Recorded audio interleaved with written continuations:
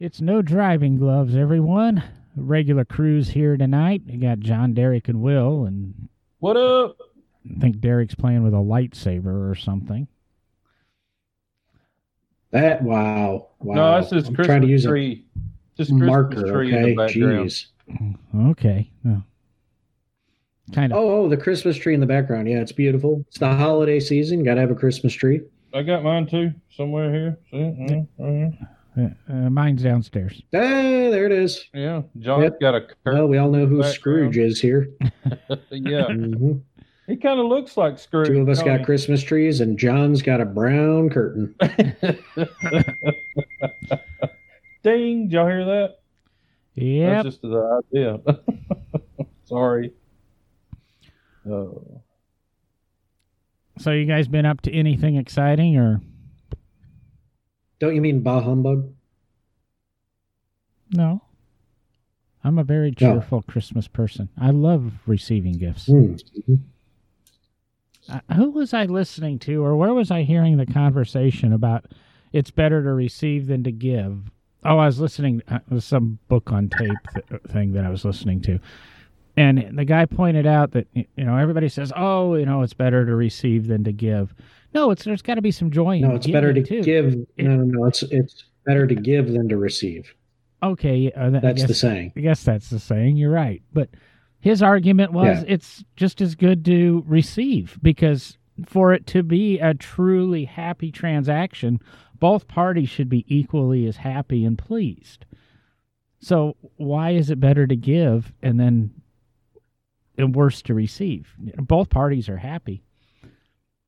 Very complicated stuff that I listened to during the day. Does it not make you happy if you give someone something and they get joy out of that? Don't you feel good that you've made their life better? Yes, but on the flip side... All right, there we go. No, on the flip side, when somebody gives me something, I'm very happy. I'm just as ecstatic to receive it. The kid. Yes, but you don't always give that person something back, do you? So in other words, you're expecting them to feel that it's better to give than to receive. STDs don't count. Had to go there. I say I wouldn't have any experience in that department, Will.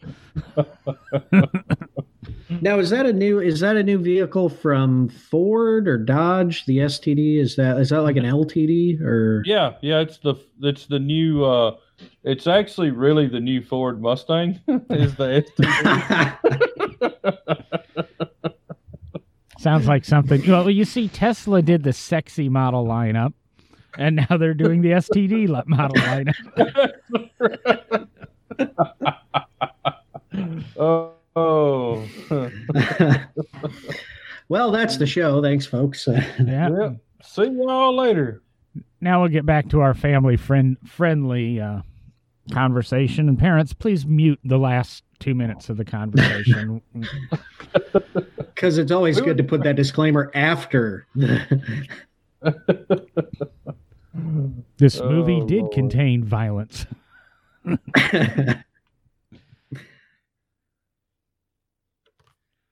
What were we talking about? Oh, yeah. What have we been doing? Yeah. What have you been doing, Derek? What have I been doing? Working. Yeah, that's it. Yeah. It's pretty much all I do. Getting ready for some new exhibits and stuff. Actually, yeah, we since the last time either of you guys have been up, and probably a lot of the listeners that stop by the museum if they ever do, our performance gallery, which for Will and John and anyone that's ever been to the museum before, is the large circular room in the kind of about halfway through the museum that has all the racing Corvettes in it.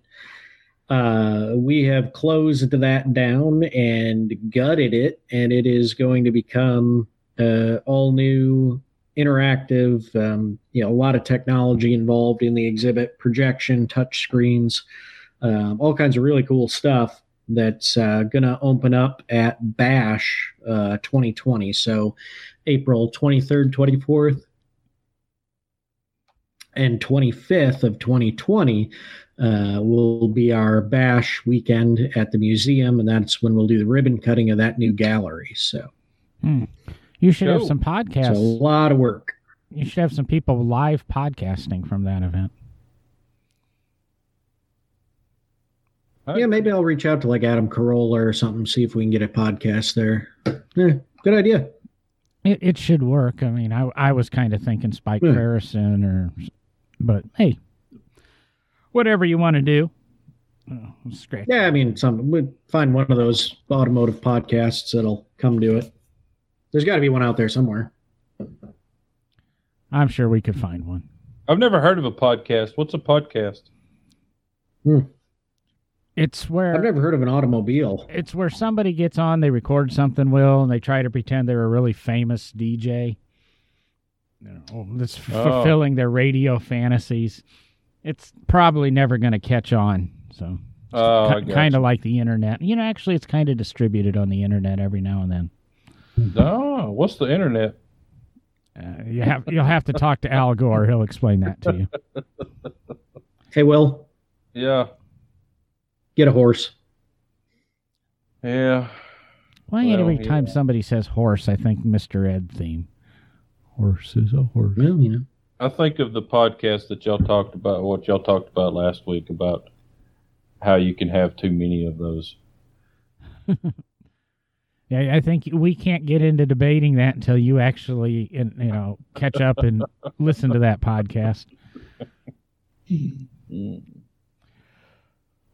So I kind of mentioned it to Sean last week, so the listeners probably heard, but since you guys haven't listened to the podcast, John did a John thing.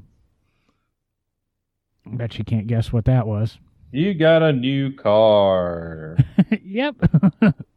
You know how John bought a minivan. I'm cutting back and I'm going to buy something very cheap, blah, blah, blah, blah, blah. Yeah.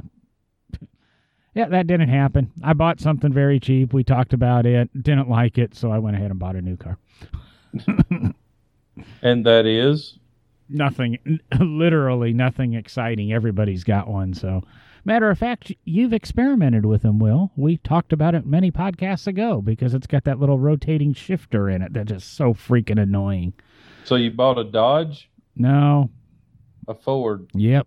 A Focus? Of course I bought a Ford. No, it's a Fusion. A Fusion, okay. And we think we said something in the pre-show talking about Cadillac CTSVs, and you said, hey, you can get away with a base car. I said, absolutely not, because this is the first time, and I've really went through every car I've owned, and normally I'm buying at the top of the model. This time I bought a Fusion SE, so they don't make the Sport anymore, which really surprised me, but didn't buy the titanium version or anything. I bought the SE, so it's got some cool stuff on it, but hang on to your hats because 1.5 liters of single turbocharged power, it really doesn't move you. Oh. But it's supposed to kind of sort of get almost as good a gas mileage as my old CRX did. There you go. So how far is it of a drive from your new venture you've got going on?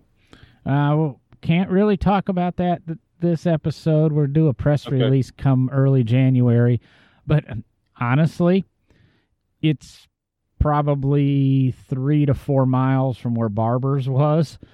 So gotcha. It's kind of like driving the same thing. If I actually have to go there that day. So, but we'll go through that. He kind of wants to do an announcement come January, so we'll 10-4. We'll wait. I guess I'm important enough to have a press release. Getting up there. Well, it's really no driving gloves. It's made that happen, but probably. I mean, you'd be amazed at the conversations the podcast brings up. Boy, we're really not rolling tonight, guys. Well, I'm waiting for us to get into the topic or for Will to tell us what he's been up to because he's missed the last 25 episodes. Oh, yeah. Hell, that'd be a whole episode. No, we're well, good. Then I can go. We're we're pushing on a project right now that we're actually going to debut in bare metal at the Grand National Roadster Show.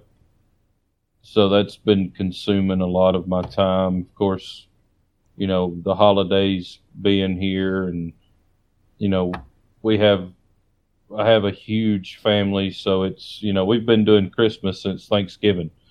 So that's been consuming a lot of our time, and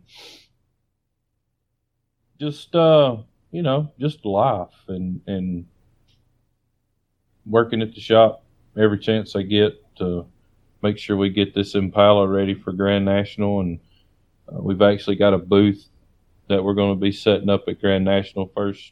First time we've ever set a booth up at an indoor car show. So, getting backdrop made and getting literature printed up and designed, and just a lot of things going on. Got a 57 Chevy in the shop that's getting real close to paint, so that's always consumes a lot of time because we got a deadline that we've got to get it painted by because the customer's coming down from New York to see it. So just a lot of stuff going on that has been taking a lot of my time up, and so that's basically it.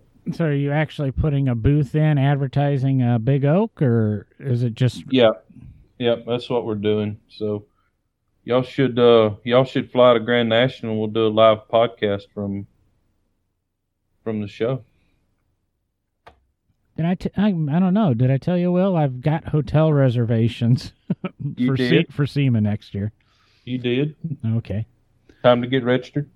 Just reservations doesn't mean he's gonna actually show up. And now it's remembering to do the registration part. So I'll stay on your tail to get that done. Is this a business trip? Is the podcast paying for it? 'Cause I'll go.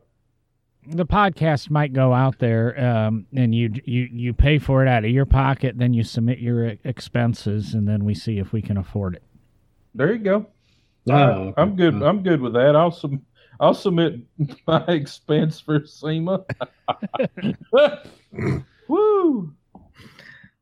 We just turn it into the Big Oak Garage. They'll cover it. Yeah. They got money to burn. I'll say it's when No Driving Gloves travels, we travel in style with our $3 a day stipend. Heck yeah! And each host contributes each host contributes $1 of that. So obviously, SEMA's our biggest expense trip of the year.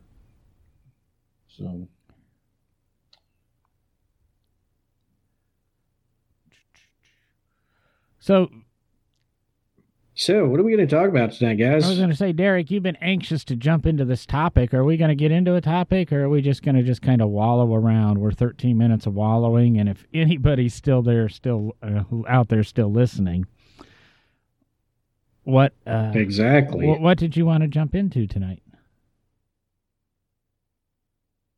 You had the topic. Don't bring this on me. Yeah, but you were the one who was anxious to get into discussing. And the neat thing about the topic. All right, hang on. Let me bring up your text message so I can remember what your topic is that I need to bring up.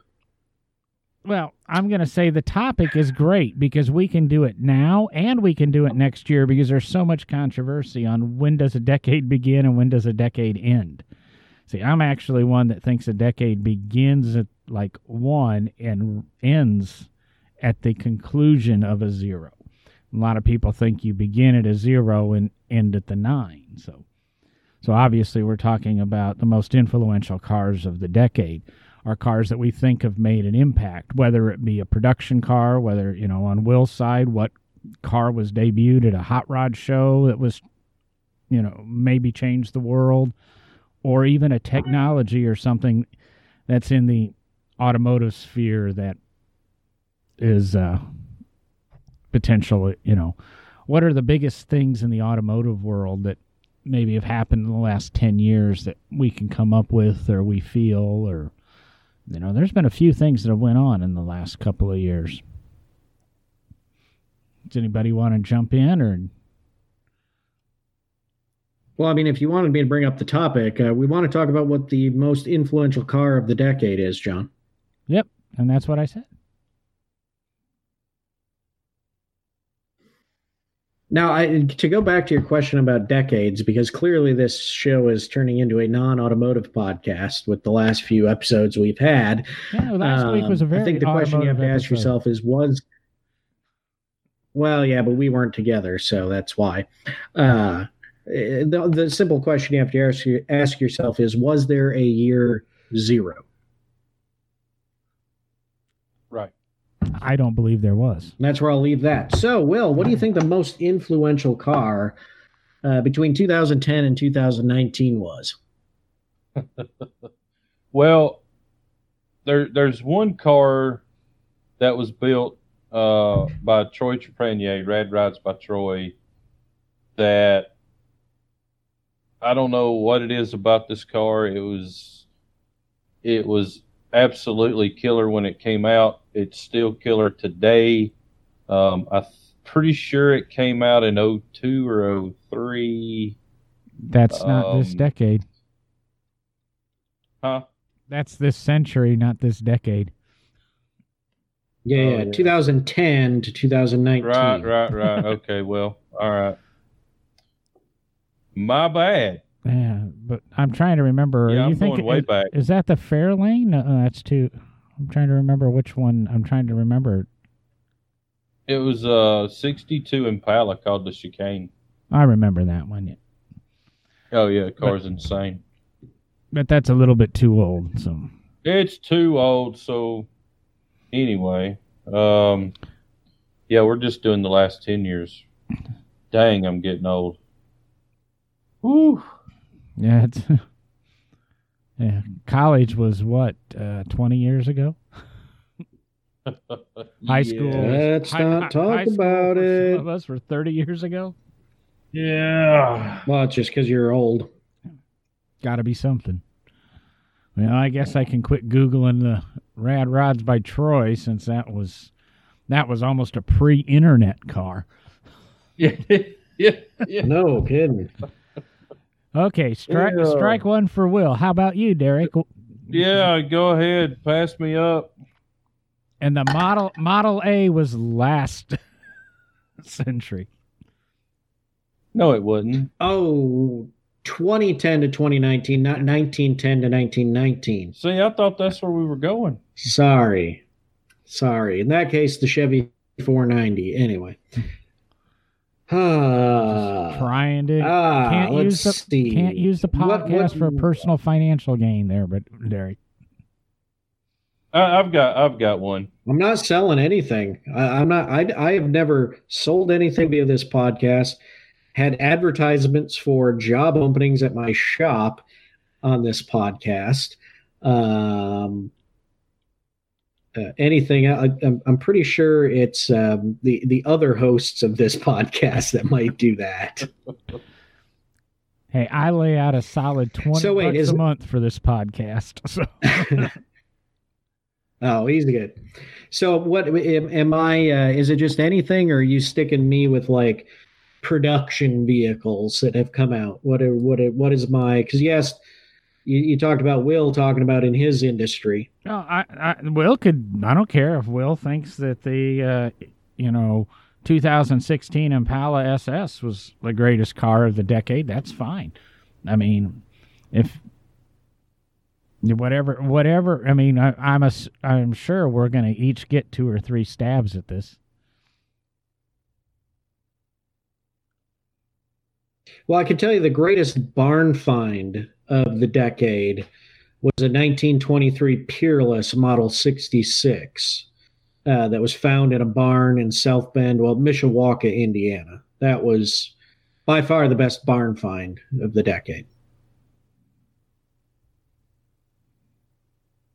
And who found that, and where is the car now? I believe I located that, and it's in my garage.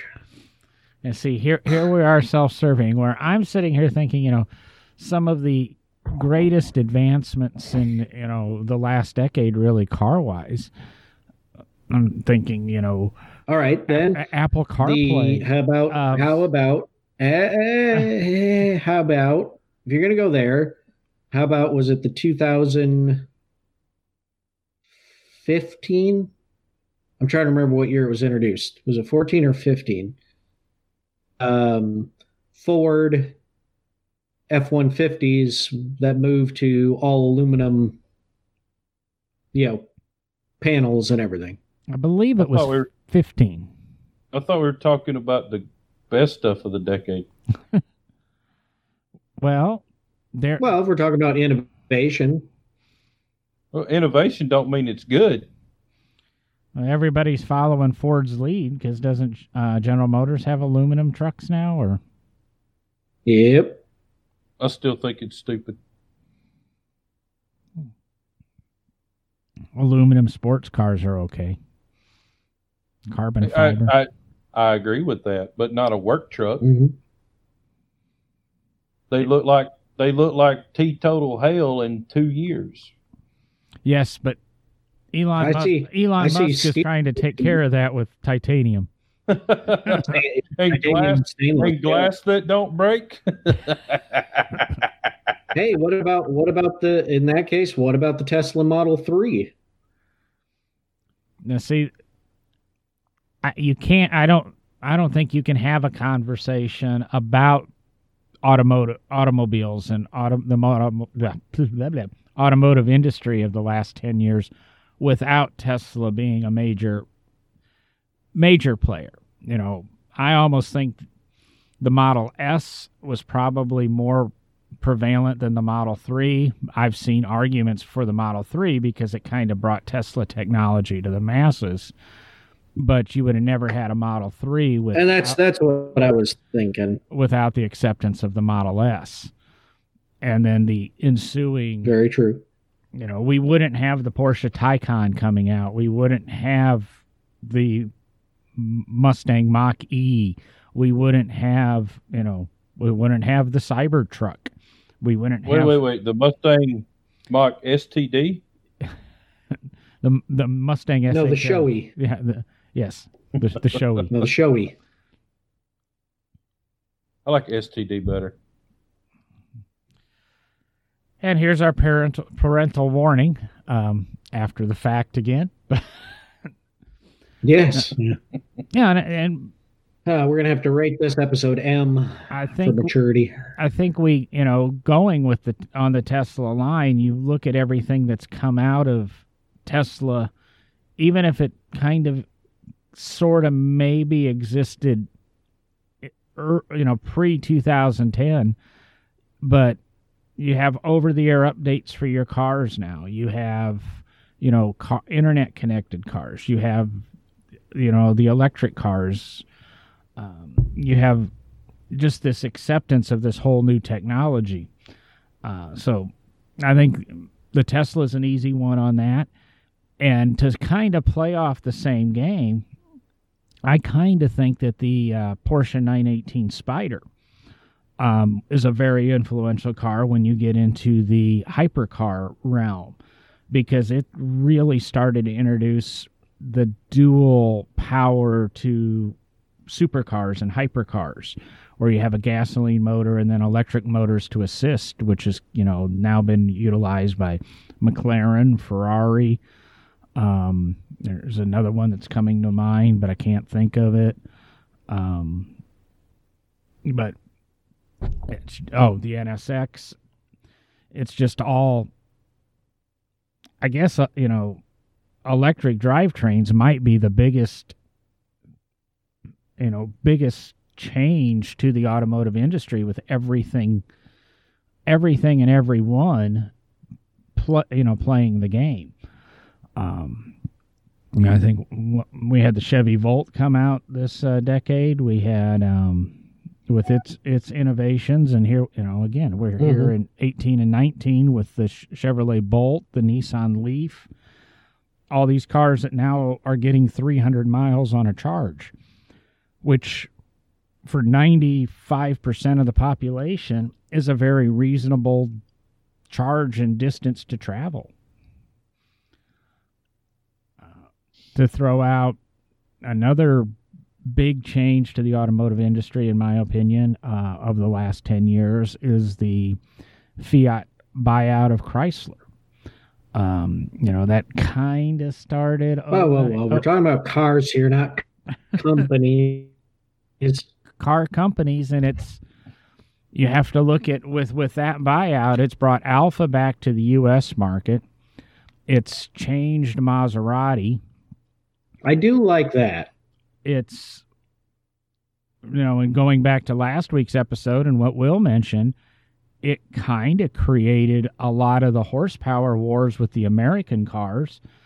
First we put out the Hellcat with 707 horsepower, and then, General Motors has to top it and Ford has to top it. And then, you get the Demon, and then you get the Red Eyes. And, now we're having, American cars that are 800, pushing 900 horsepower. And and to take my last two suggestions and combining it, the rumor is the C8 ZR1 is going to be gasoline electric hybrid with 900 plus horsepower.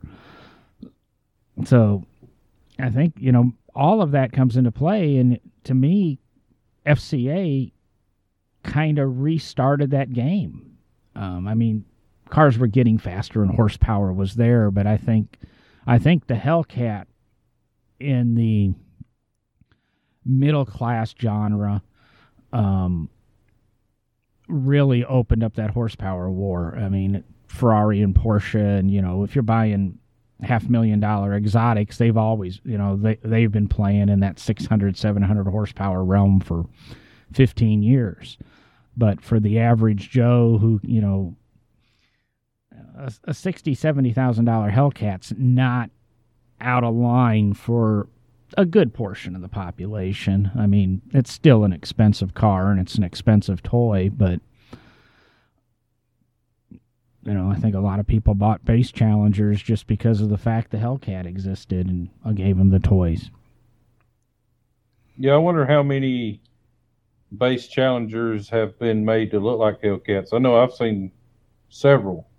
There's been a couple that have popped up on the Birmingham Mopar Owners Club page at various used car dealers that are 6 cylinders made to look like Hellcats. Because if the original Hellcat wasn't wide body or anything, changed rims and changed some badging, and you can claim you've got a Hellcat from the exterior. That's right. Well, going back to the hot rod side of things, most people automatically think, influential hot rods of the decade, whatever. They automatically probably go and think about the Riddler. So going back on the last 10 years of the Riddler, there's two cars that really stand out. One of them was an Oldsmobile built by a shop in Texas that was really, really cool. And then another one was a 40 Ford built by Cal Automotive Creations, Andy Leach's shop out of Omaha, Nebraska. And if you were, let's just say you were to compile the last 10 Riddler winners, those two cars would stand tall. And to me, the 40 Ford that Andy Leach built would probably take that trophy if there was one. If you hadn't seen this car, it's a 40 Ford Coupe, so it's a car that don't take a whole lot of modifying to make it super cool anyway. But they cut this thing every which way but Sunday, and to improve the lines on a car like that is, it's playing with fire. And man, they did it and nailed it, and it's just a super, super killer piece that, 20 years from now, it's still going to be as cool as it was in 2013 when it won the Riddler. So as far as hot rods go, that car there is one that will definitely leave a mark on this decade. And probably the second one to me that, and I'm not a big muscle car guy. I appreciate them. We've built some, but the car that the Ring Brothers had at SEMA this year, holy cow, man! That thing just stepped the notch up even higher, and I know it's towards the latter part of the decade or whatever, but that car would probably go down as one of the most influential, coolest pieces of this decade in the hot rod side of things. Well, you brought up the Ring Brothers there, and for some reason, there's been a lot more chatter about the Ring Brothers in the last couple of years. Some of the stuff they've done, and it's getting outside of the automotive realm. I mean, if we sit here and we can talk some builders that are really tight in the industry that the general public doesn't know. I would say Chip Foose in the early part of the century, in the 2000 to 2010 realm, he was kind of the guy. Do you think the Ring Brothers are kind of that shop? I mean, because they don't have the TV show and things like that. And I want to discount. We'll throw out all the TV shows. Otherwise, you'd probably say Richard Rawlings is probably the most famous, quote, custom car builder of the last 10 years. But do you think the Ring Brothers really came on and have really helped guide some of the styling in the last portion of the decade, at least, and maybe getting into the next decade? Will they overlap? No. In the beginning of the decade, they have put. You can take that whole pro touring show car craze that you see now. I'm not talking autocross cars. I mean the pro touring show car stuff. Okay, you can pinpoint that straight to the Ring Brothers. I mean, those guys took that to a level that nobody had ever seen before. And this is 15 years ago, maybe even longer than that Mike and Jim started pushing that envelope, and they just keep taking it to a different level. And everybody is playing second fiddle to the Ring Brothers in that genre of car. But they're really... Now, don't get me wrong.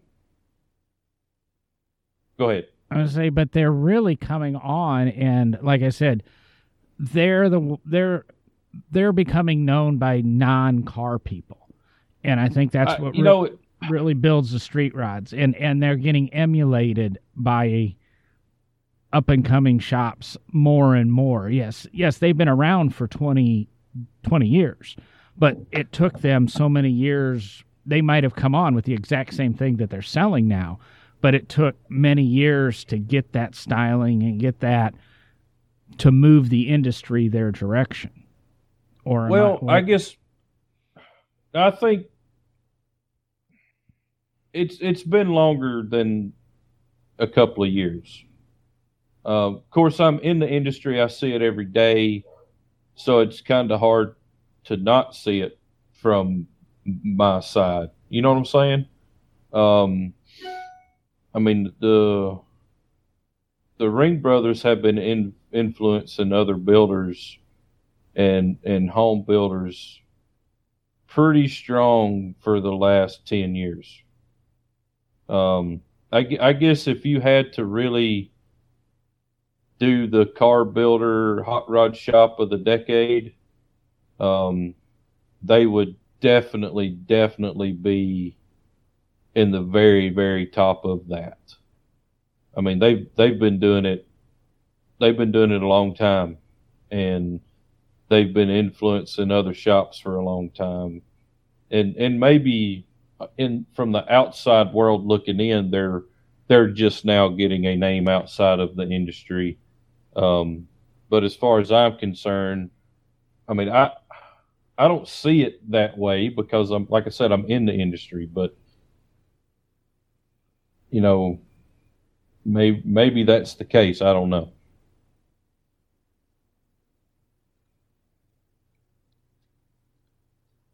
Yeah, you're so far outside of my world. I have no comments on this. I mean, the Ring Brothers, more power to them for what they're doing, but yeah, I don't know much about them. So, well, it's not my style of car. You know what I mean? That's not the style of car that Big Oak Garage builds. But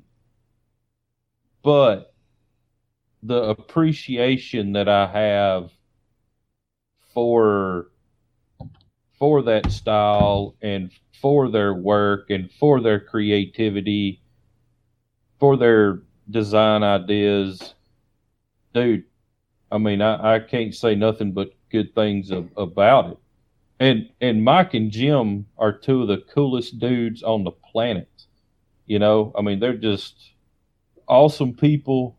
And they build cool cars, man. Whether you like that style or not, you walk around one of their cars and just about every single one of their builds, you got to walk around them 30 times. And every time you walk around it, you see something different. You see something different. You see something different. And you may not take some of their ideas and build a car like theirs, but it may be the shift knob that you like that'll work on a build that you're doing that you do one like, or it could be the gas pedal, the brake pedal, the clutch pedal, or a dash knob, or it could be anything that you take influence from that you could create on your own specific build that's not even that styling. You could take a part off of a Camaro that they built that may work on a 32 Ford.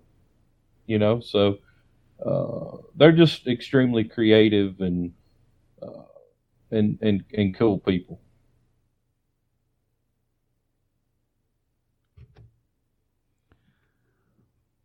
I guess it's rotated back around to you, Derek. I stole Tesla from you, so what are you seeing? I was gonna say what. Why is it back on me? I started this conversation with the Ford F-150 aluminum, moved to all aluminum panels, and then I got Tesla stolen from me. And then Will and I talked the Ring Brothers, and hence it's back to you. And then I fell asleep during the Ring Brothers conversation, took a little nap. Well, geez, I'm trying to think.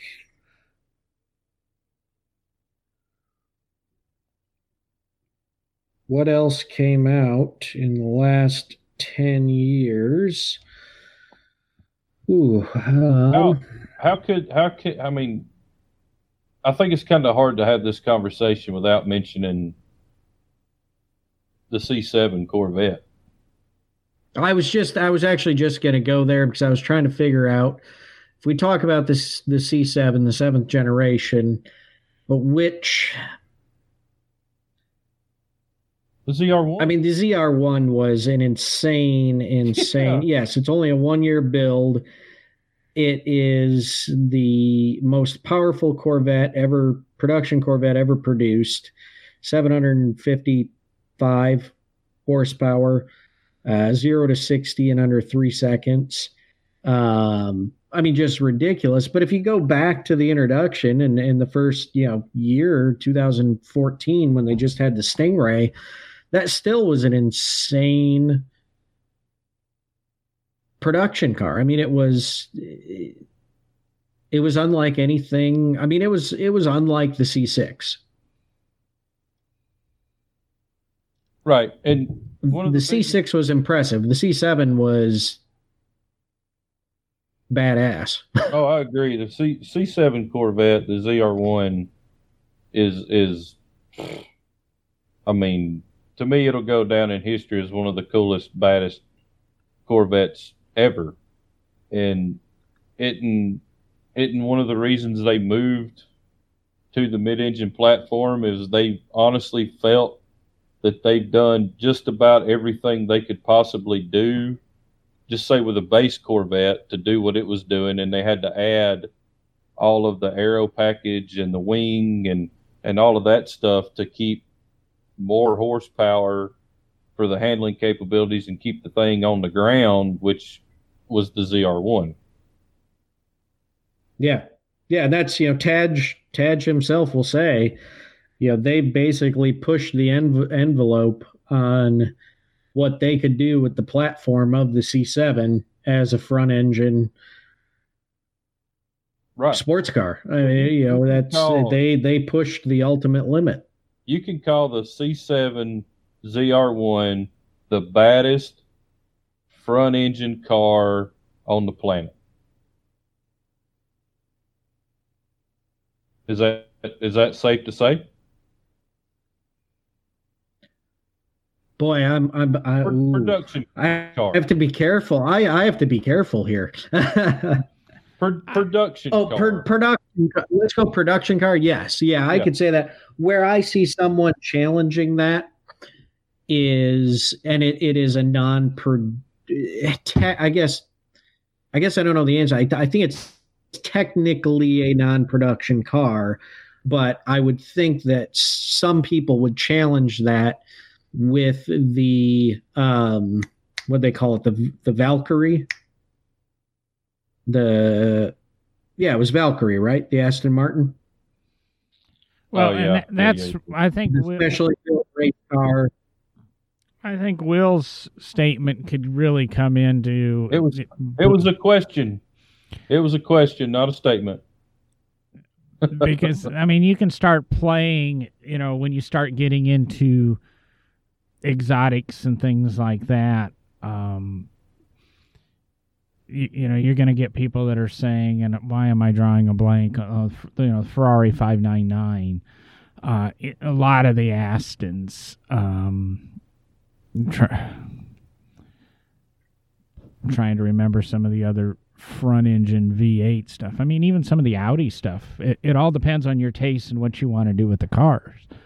I mean, a Mopar guy is going to tell you, no, that, the Demon was the ultimate front engine V8 car. The Ford guy is going to tell you, no, the GT500 with its flat, or 350 with the flat plane crank, blah, blah, blah. That's the way to, that was the ultimate front engine. But hang on, I have to correct myself because I said the wrong name of Aston Martin. I said the Valkyrie, which was their exotic crazy thing. Yeah. What I was thinking of was the Vulcan. Right. Okay. Yeah. Yep. Sorry, John. Go ahead. No, that's pretty much where I got is. Yeah, but we all know that the ZR1, the 2019 ZR1 Corvette, no Mustang holds a candle to that car. No. No production Mustang. I think it gets back to when you're go back to the old Fox body Mustangs. I don't think anybody on the planet would deny that it was the best bang for the buck. It was $19,000 in 1990 for a Mustang LX 5-liter, maybe just over 20. Where even a Z28 Camaro or a WS6 Trans Am, they were pushing mid-30s. And I think the Corvette falls into that. I think bang for the buck for the ZR1, you'd be really hard-pressed to beat it. Until if you want to say, that, and if you want to say the C7, really the introduction of the C8 might be kind of news of the decade too. Obviously it was introduced this decade, and it just kind of brings a whole new level to the American sports car, and might be I've made the comparison that it could be the game changer to the supercar world, much the same way that the NSX was 30 years ago. the NSX woke Ferrari and Lamborghini and all those guys up, and they started to build quality things. Now the Corvette's going to wake people up going, wait, I can get this performance for $60,000, or say even go to the ZR1 version for $125,000, which is a third of the cost of a decently equipped Ferrari 488. With this, what didn't Lexus make a front engine rear wheel drive super type of car? Well, they've done a couple. You're probably thinking the LFA. LFA, lease only $400,000 car. But it was V10. Yeah, I can't remember if it was a 10 or an 8, but it was it was instantly bought up by collectors, and everybody put them away, and 6 people drove them. And I think there's still reports of 12 or 13 of them brand new on showroom floors that have never been sold. I don't, the LFA, I think it's just one of those, Lexus did it to say this is what we could do, and it was followed up by, the game you could play, and I can't think of what the model is. I'm thinking the RX 350. No, it's just the Lexus RX F-Type. $100,000 or something. And it's a heck of a performance car and a heck of a luxury car. I recently drove the RX 350 F-Type, but not the official RX F-Type. And two totally different cars. How did we forget about the Viper? Well, because the Viper was introduced in 1989. Yeah, but we're talking about was delivered to company in delivered to consumers. Are you talking about the 1992? But 93. It was canceled. 1992 was the first production. Yeah. But when did they stop making the Viper though? Yeah, I'm trying to remember. They stopped in what? 2017. No, they stopped in 2008, and they brought it back in. They brought it back. Right. So we're talking, baddest front engine rear wheel drive car. No. Obviously, the baddest one on the planet was going to be made this decade. But was what did they call their racing Viper that you could buy? ACR or the something ACRs. Like that? Wasn't that a production? ACRs, yep. Was that considered a production car? I think that may give the ZR1 maybe a run for its money. And see, the problem with the Viper to the Corvette, in my opinion, and as a Viper fan, the Viper from day one, and I've said it many times, the reason, there's two things that happen when you get into a Viper. You try to stay alive, and the car tries to kill you. Yep. Even in the newest ones, they do take some talent. Now, in the right hands, it is a monster.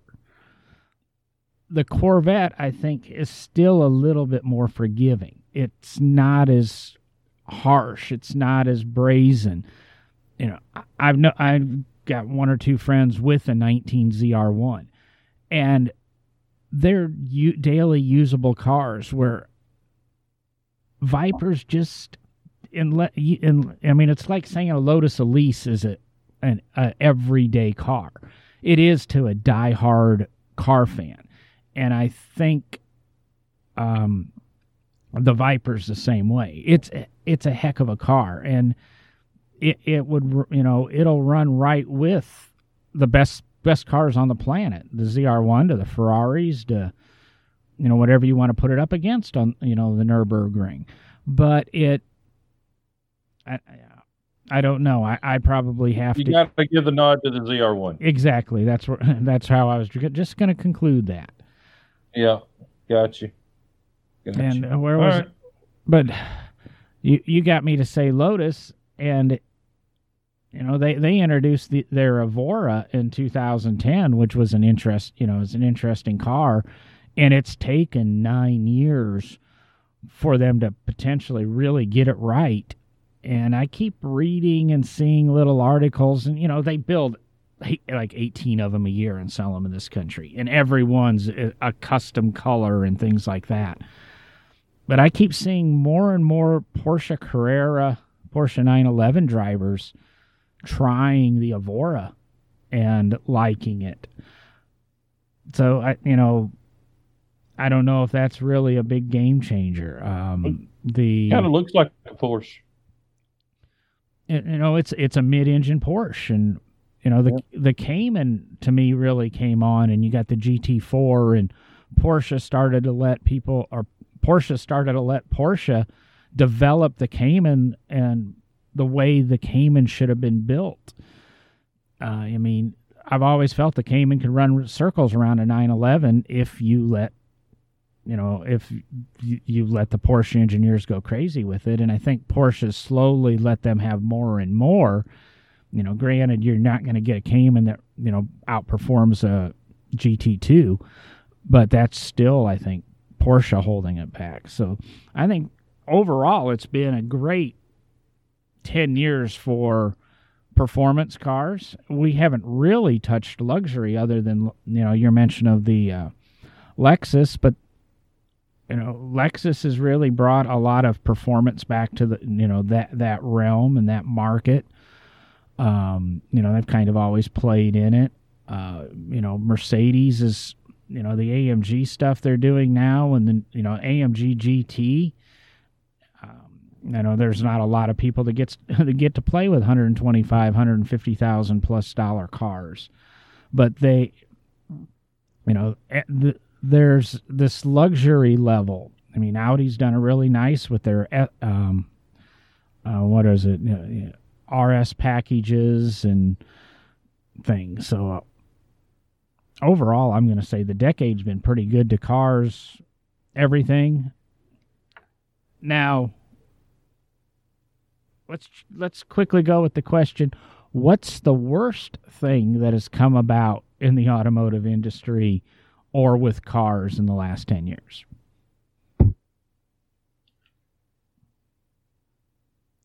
Okay. The freaking price. Reality TV shows started before 2010, didn't they? Yes. I'm going to go.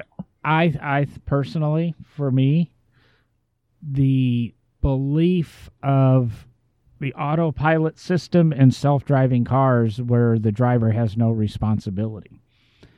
I agree with that. And a lot of the safety stuff that's really been added in the last 10 years. They've made the cars better, but they've made the drivers lazier. And all it's going to do is become lazier and lazier and lazier. And I heard a really good discussion today that we're going to get the technology right. And we're going to have cars that can drive themselves and not crash into things and run people over, and, that we can get in and sit down and go somewhere. But they pointed out, we'll have that technology, but what we don't have is the technology to keep us busy, because there's going to be this transition as you get used to the car driving you somewhere and you not having to drive it. Some people are going to adapt really quick, and they'll be on their iPhone or their, tablet or whatever instantly. But they already are. Just look at Will's video. I'm kind of thinking my drive home from Montgomery today, but no police officer was listening to this, right?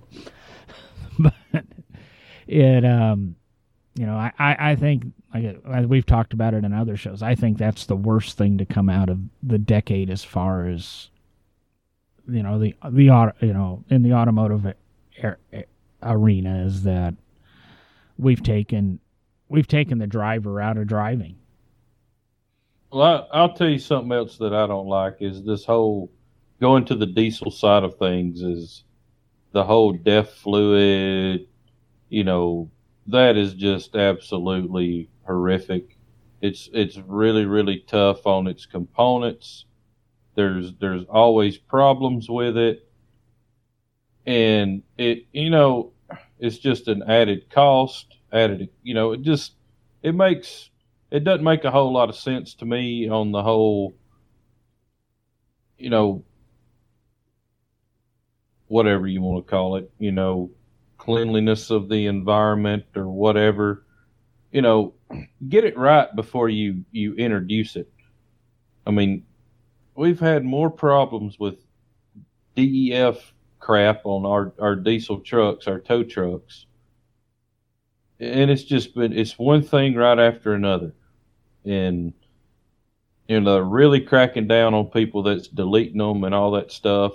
And it's actually a better vehicle when it's deleted than what it is when it comes from the factory with all that crap on it. Well, I mean, think about it. It's kind of like the introduction of the catalytic converter in the 1970s. Right. Or the smog systems. It was when they brought them out, they kind of sucked. Yep. And they lost horsepower. You had a lot of problems with them, especially the smog systems, those AIRs and all that stuff that was involved. But it's like you say. I mean, just get it right and then bring it out rather than. I think that's maybe one of the problems. It's much longer running than this decade, but it's a problem in the auto industry where bringing something out like that, having problems with it, passing the cost on to the consumer while you get it figured out is I think one of the reasons people have some hard feelings against the automotive industry. Prices are going up. They're making specialty parts and tools so your car can only be worked on at a dealership. Now we can slip back to that all aluminum Ford F-150 that they have to have a dealer body shop has to have a special set of tools to be able to work on the panels and all that. So that's a big downside to me is the more and more we get towards the proprietary components and parts and pieces and just everything that they're doing on the automobile now that just forces the consumer to take it back to the dealership for any type of service. And they keep jacking the cost of that up. And it's not conducive to most people to own a brand new car that they have to take back to the dealership for the repairs because it's just too expensive. I agree. The key is, and this isn't an advent of the decade. It's something I think the automotive manufacturers put into play in the early 80s. And this is them planning 40 to 50 years into the future. And that goes back to leasing. They want you to get a new car. They want you to lease it for 3 years. They want you to give it back to them so they can keep the best cars on the used market, recycle the old ones, keep you constantly making a payment to them. But the car is always under warranty, so you don't have to worry about fixing them, etc. And everything out there, I mean, I could have bought, and it cost a couple $1,000 extra with all the deals, but I can buy, even on my Fusion, I could have bought all the maintenance, up front, so it's included in the payment. So I make a car payment every month, and I don't have to worry about any repairs or anything. And granted, I buy my cars because of the potential number of miles I put on them. But if I didn't put the mileage on, leasing would be very attractive to somebody like me, just because of how often I flip cars and move cars. And you really have to have a good understanding of leasing before you get into leasing. But what you're saying is the fear of the repair, and the manufacturers would rather you always have a new car, and I think they'd love to get rid of the used car market. My personal opinion, but now I'm going back. I yelled at Will for going back to 2003. Now I'm going back to what I feel is like 1978, 1980. So we can take it all the way back to the 19. Oh shoot, gonna forget what year it was, but stepping back even further into the 1920s, if I recall correctly, GM's whole move of planned obsolescence and a car for every purse and purpose. So it started a long time ago.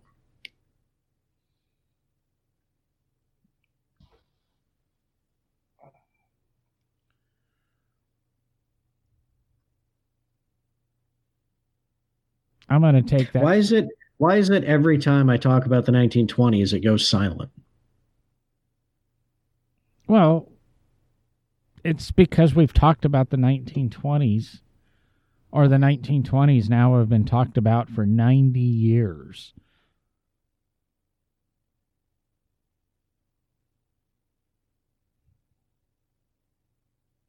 I'm going to take the long silence delays and the board timer being 101, 08, 09, 10.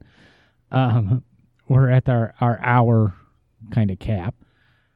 Don't know if we have much else to do on this topic. This episode's obviously releasing Christmas week. We're going to do our best to get together next week to record an episode to release on New Year's week.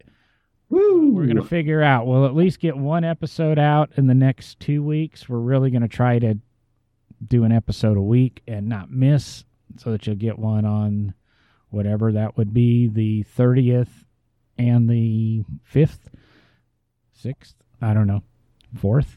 But we're going to try to stay to our weekly schedule, but we might miss a week to record, just because we do want to take a Christmas holiday, and Wednesday's our recording day, and the holidays are Wednesdays this year.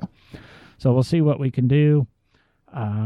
Till next time, everybody, we'll have some topics, send in some topics. Be sure to subscribe. Hey, this is coming out Christmas week. Tell your friends about your favorite podcast, No Driving Gloves, and get your friends and family to subscribe while you're having the Christmas, is it Christmas ham, Christmas turkey, Christmas dinner, Christmas...